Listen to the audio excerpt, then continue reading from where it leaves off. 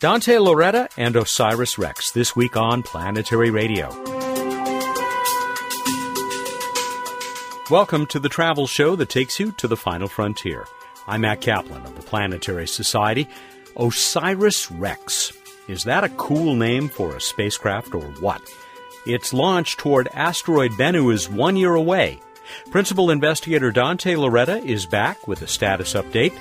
Bill Nye is on the road this week, but Emily is here with more exciting news from Pluto. And today's What's Up segment includes a chance to win Extronaut, the game that lets you manage your own planetary science mission. It comes from Dante Lauretta. Yeah, same guy. Before we go on, I want to thank everyone who let us know how much you enjoyed coverage of our Sophia flight last week. More than 50,000 of you have also seen the great little video Merc Boyan produced about that trip. You'll find it on the Planetary Society Facebook page and on our YouTube channel. Here's the Society's senior editor. Emily, the parade of images from New Horizons is underway. You've got them in the blog, in your Twitter account. That's at @elakdawala.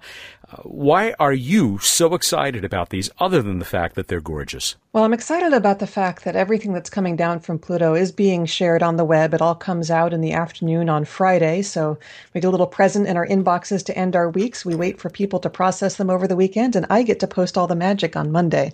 And there's an awful lot of magic in these images. One of the things that New Horizons returned first is a global mosaic of Pluto. That's where they had to reposition the camera 15 times in order to take all the images necessary to cover the visible disk.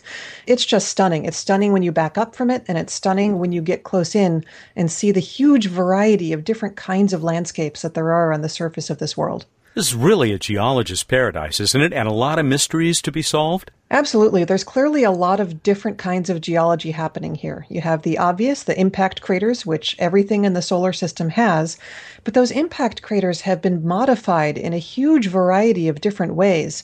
Some of them have very flat floors, like they've been filled in, or stuff has risen up from underneath to push the floor flat. Others of them are not flat at all, and their walls have been dissected by these striations or things running down their insides. And I'm trying to be incredibly careful with the language that I use because, if you say that the craters are dissected by gullies, then I would be implying that there's erosion happening on the surface of Pluto, which is a very big deal. If I said that they were dissected by fractures, then I'm saying that there's tectonics happening on Pluto. And I'm not ready to say any of those things yet, and neither is the science team. So you have to be really super careful when you make your first impressions of these images, not to assume too much about how they were made, but just to marvel at all of the variety. The care that you're taking regarding these sorts of inferences, you make a reference to them that's pretty entertaining. Not in this most recent blog entry, but the one from back on September 10th about something you used to teach your 9-year-olds when you taught school. That's right. I was a 5th and 6th grade science teacher before I was a graduate student, and the very first lesson I taught my 5th graders was the difference between observations, where you describe using very descriptive adjective terms, and inferences, where you draw conclusions from your observations. And training the students to recognize the difference between those two things is, I think, one of the fundamental lessons of being a scientist. And you're still doing that today, except you're doing it, I think, for us adults. And I thank you for that, Emily. We'll, I'm sure, have more to say about New Horizons, and we'll talk to some of those team members. I'm sure we'll get Alan Stern back on the show before long. He is a very happy man, isn't he? I'm sure he is, as are all the geologists on the team. And you got to get some of those geologists, too. Absolutely. Our senior editor, the planetary evangelist for the Planetary Society, is also a contributing editor to Sky and Telescope magazine. Up next is Dante Lauretta, the head of the OSIRIS-REx mission, leaving in probably less than a year now for an asteroid.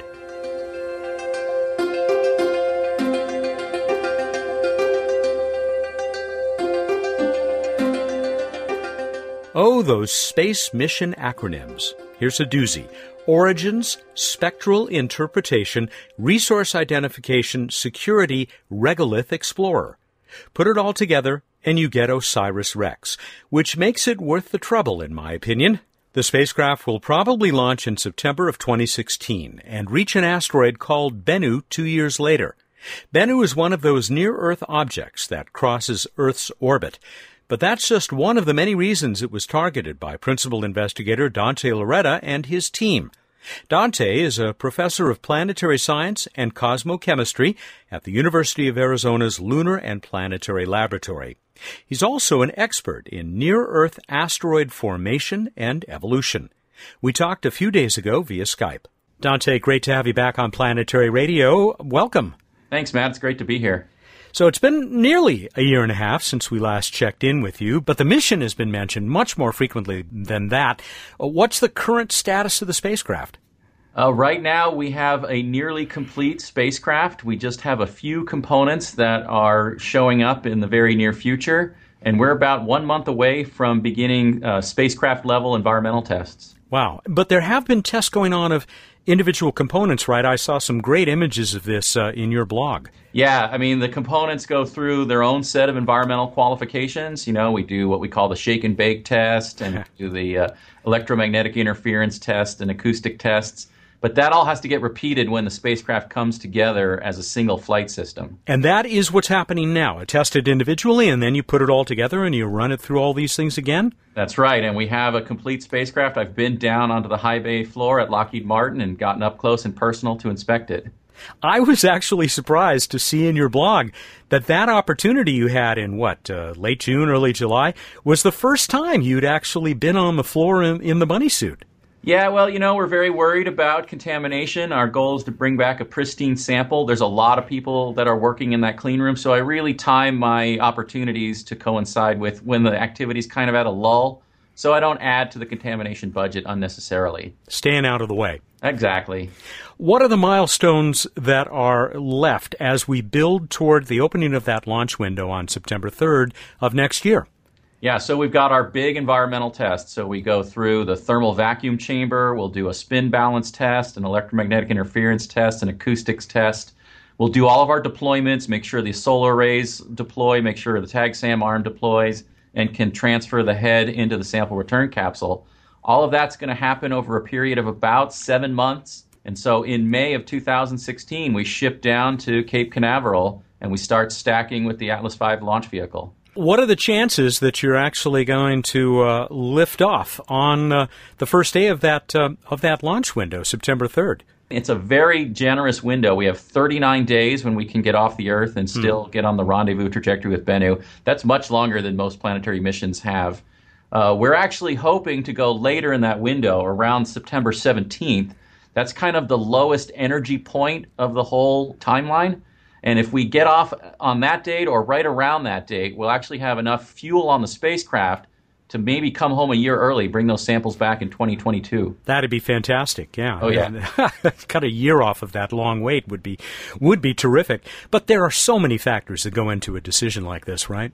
That's right. I mean, there's a lot of other launches that are stacking up around that same time frame. The GOES-R spacecraft, which is our big weather satellite for the United States, is trying to launch in that same time period. And we understand that. And one of the reasons we planned for such a long launch window was to give the agency flexibility for all the other assets that need to get into space. Now, I want to talk about the other instruments on the spacecraft. But first, tell us about TAG-SAM, the long arm of OSIRIS-REx with that sample collector on the end. This is a pretty cool device. There's also some photos on my blog at dsloretta.com, so if you want to check those out, you can see the real flight hardware. So yeah, it's a 3-meter-long robotic arm. It has 3 joints at the shoulder, at the elbow, and the wrist, so we can articulate it over a range of angles. At the bottom of it is basically a giant air filter. I always like to say it would look right at home on a carburetor of a 56 Chevy. It does look that way, yeah. It's pretty much the same function. It's there to catch the dirt, but this case coming off the surface of Bennu. So we push that filter down into the surface. That's the only element that actually makes contact with Bennu. And then we open up a bottle of high-purity nitrogen gas, and we just blow it down into the regolith. It creates a vacuum cleaner kind of action, and as the gas expands, we suck all that soil and gravel into that filter head.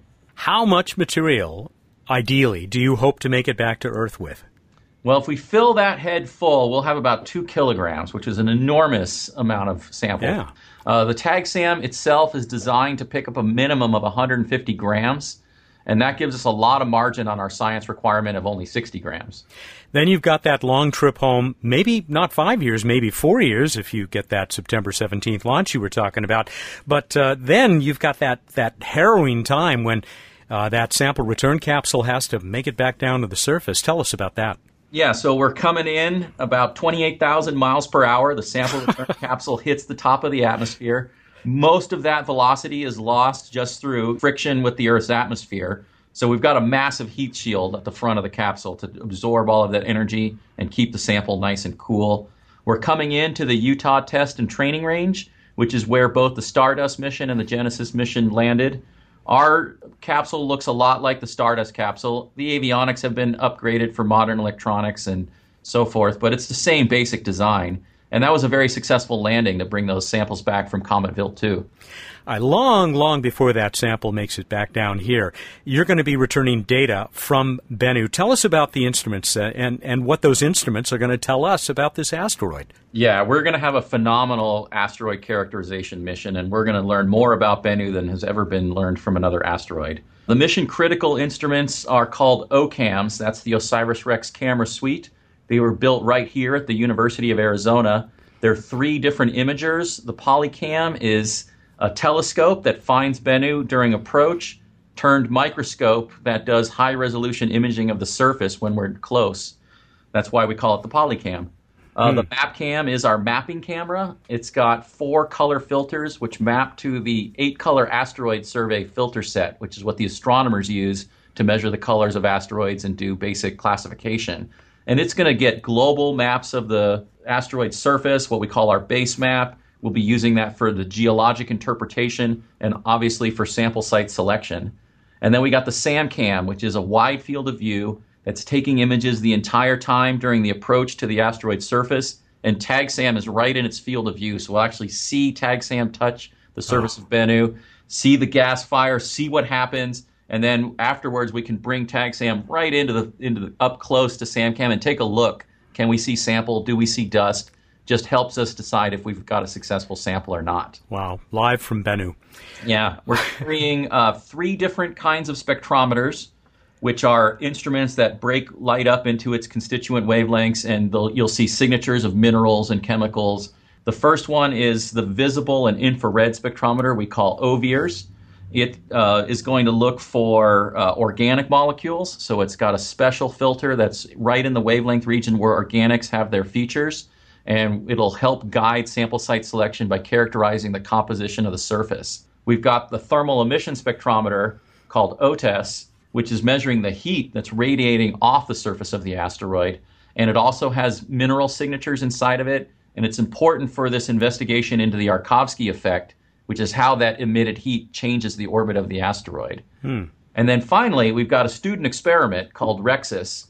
It's the Regolith X-ray imaging spectrometer. It's looking at X-rays that are being fluoresced on the surface of Bennu. So an X-ray from the sun hits a chemical element like iron. It excites the electrons, which then decay back to their ground state and emit an X-ray that REXUS will detect, and we'll be able to detect the individual chemical elements on the surface of the asteroid. More of Dante Lauretta and the OSIRIS-REx mission in a minute. We'll also talk about Dante's new game, Extronaut. This is Planetary Radio.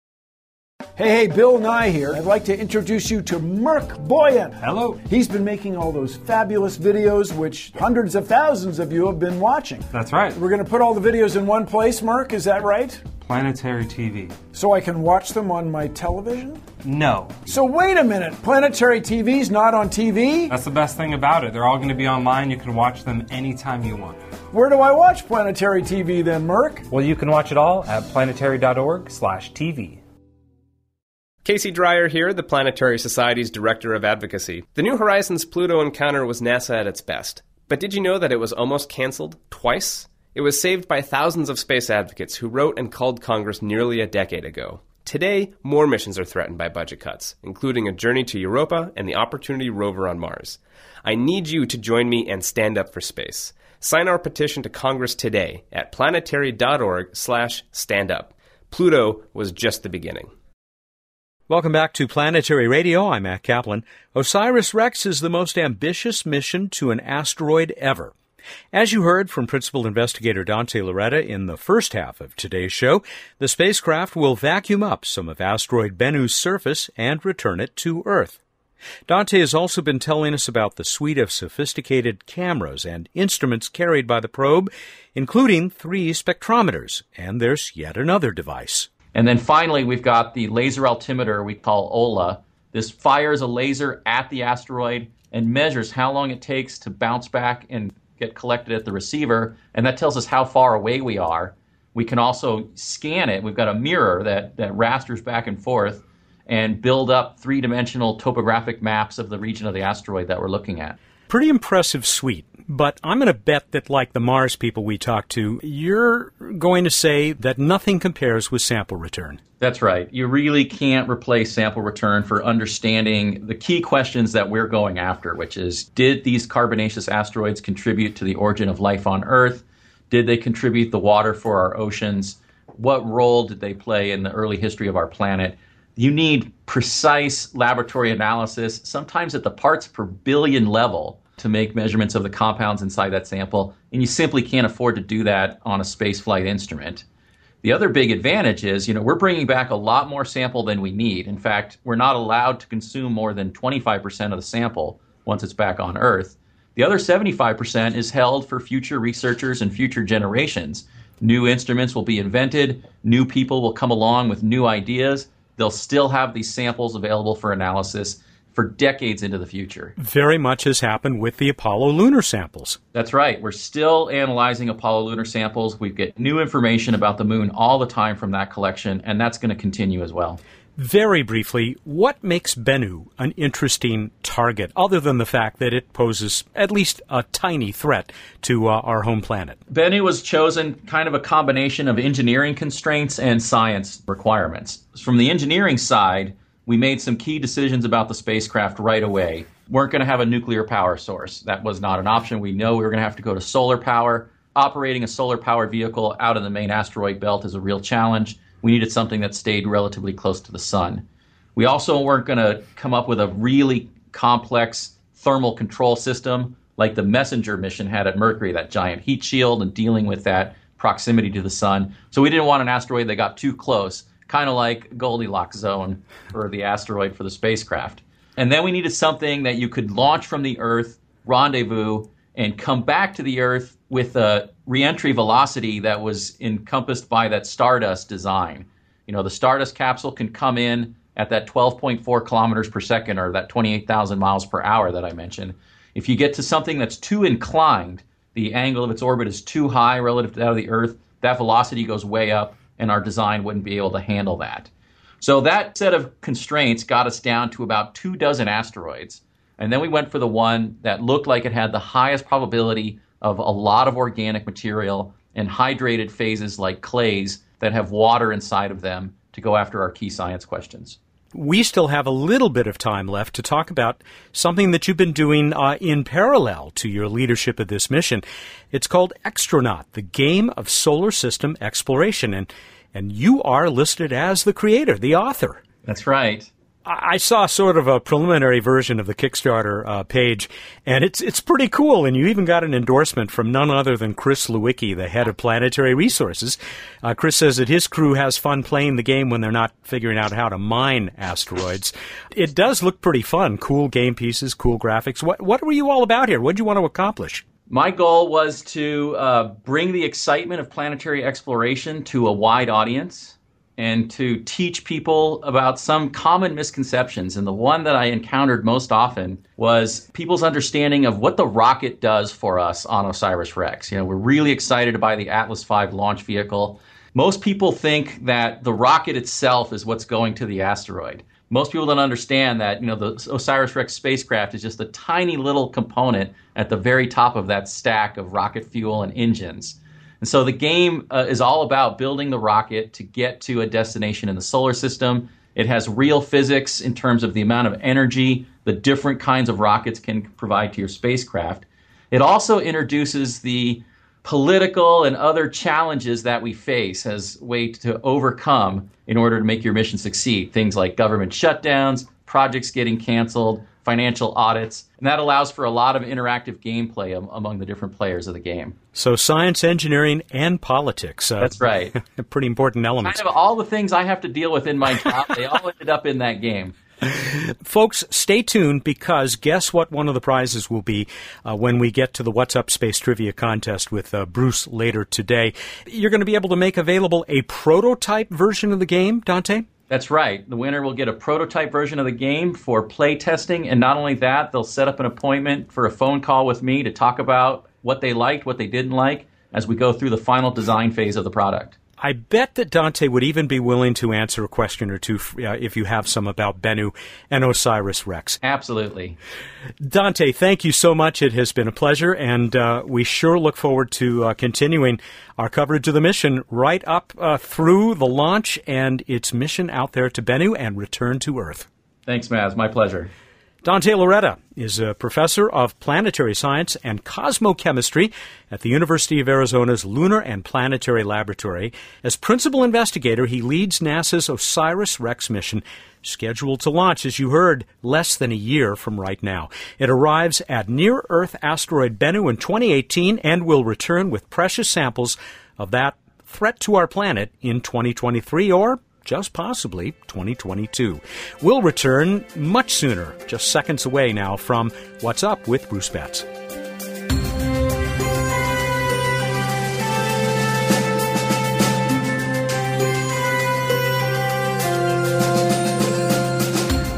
Back on Terra Firma now, joined by the Director of Science and Technology for the Planetary Society, Bruce Betts. Welcome back. Thank you, Matt. How you doing? Very well. Our show about Sophia, and particularly the little video that our colleague Merck put together, have proven to be extremely popular. Very fun video and audio from a very fun event. Yeah, it was a great, I was going to say evening, but it was really all night. So, all right. So what may be up there this evening as perhaps Sophia flies about again? Well, it probably won't be looking, but you should check out Saturn in the south in the evening, and then the pre-dawn's becoming the planet party. We've got super bright Venus highest up, and then much dimmer reddish Mars, and very low to the horizon in the pre-dawn east is Jupiter. We have another total lunar eclipse coming up for the Americas, Africa, Europe, and that will be the night of the 27th, 28th. I'll give some more information next week, but don't miss it. Excellent. On to This Week in Space History. This one's for you, Matt. It is the 50-year anniversary of the first airing of Lost in Space. That's wonderful, but you know what that means. That means that next year is the Star Trek 50th anniversary. But shouldn't you celebrate right now? Yes, I will. Ready? Warning! Warning! Danger! Danger, Will Robinson. Oh, Danger. God, I couldn't even get the line right. Just move on before people notice. On to Random Space Fact. Yeah, he had a much more human voice than that, I guess. And we may come back to that. Dun, dun, dun. But first, I like to check in with Voyager 1 periodically, our farthest emissary from Earth of humanity. It is now more than 18 light hours away. So one-way travel time, which means the round-trip light time, if you want to have a conversation with Voyager 1, which people do, is more than a day and a half right now. Wow. I just love the Voyagers, don't you? I do. And they're both still working since 1977. All right, we move on to our trivia contest, and we asked you, what moon in our solar system is closest to the size of the Earth's moon besides the Earth's moon? How'd we do? Great response to this. Lots of entries, and every single one got it right. Our winning entry came from Ryan Valley, a first-time winner out of San Diego, California, where I spent the weekend, in fact, celebrating my daughter's birthday. He said, it's Io, Jupiter's innermost moon, with all of its tons of volcanoes. That's a technical term I think he applied. He's correct? He is indeed correct. Io at 1,818 kilometers radius versus the moon's 1,737. And for those playing the home game, Europa is next in closest size to the moon, but smaller than the moon at 1,561 kilometers radius.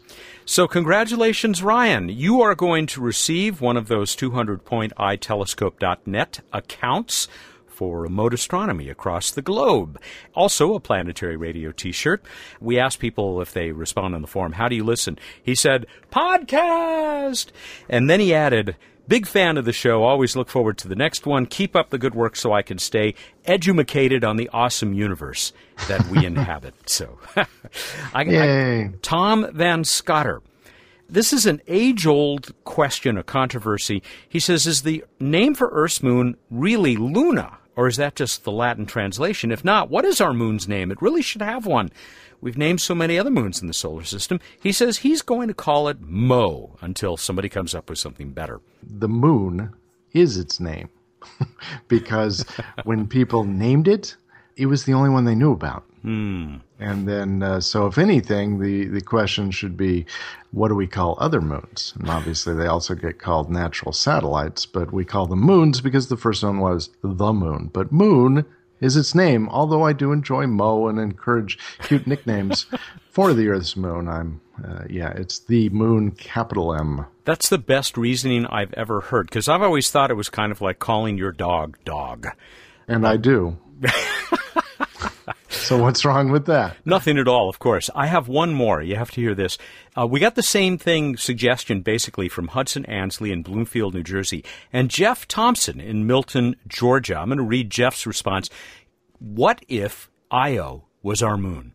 Can you imagine, he says, looking up and seeing a full Io in the sky, or even better, a half Io with volcanic plumes jetting off the dark half? Wouldn't that be spectacular? Can we arrange that? Can we put a request into NASA?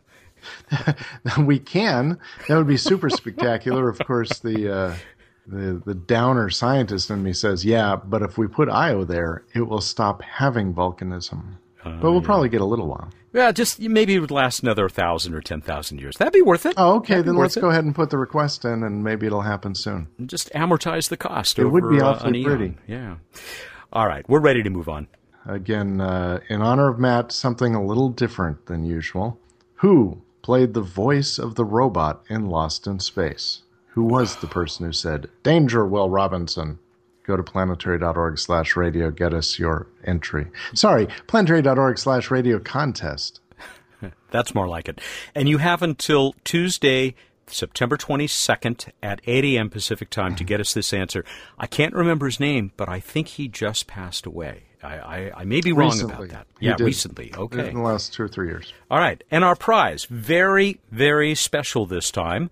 You know, we just finished talking to Dante Loretta, and we mentioned that we're going to give away a prototypical version of his new game. It's a board game called Extronaut. He described it, and that will be the prize this time around, along with the chance to join a group chat with Dante about the game, about the mission, and it's really a very cool prize, I think. The Kickstarter, by the way, is doing pretty well. You want to find it, you just go to Kickstarter.com and search for Extronaut. Not bad, huh? Not bad at all. It's a proto game, but it's really a nice, high-quality proto game. All right, I think we're done. All right, everybody, go out there, look up in the night sky, and think about whether there really is danger, Will Robinson. Thank you, and good night. That's not Dr. Smith. That's Dr. Betts, Bruce Betts, the Director of Science and Technology, who joins us every week here for What's Up. I hated that guy. Planetary Radio is produced by the Planetary Society in Pasadena, California, and is made possible by its tens of thousands of international members. Danielle Gunn is our associate producer. Josh Doyle created the theme music. I'm Matt Kaplan, tweeting from @PlanRad. Clear skies.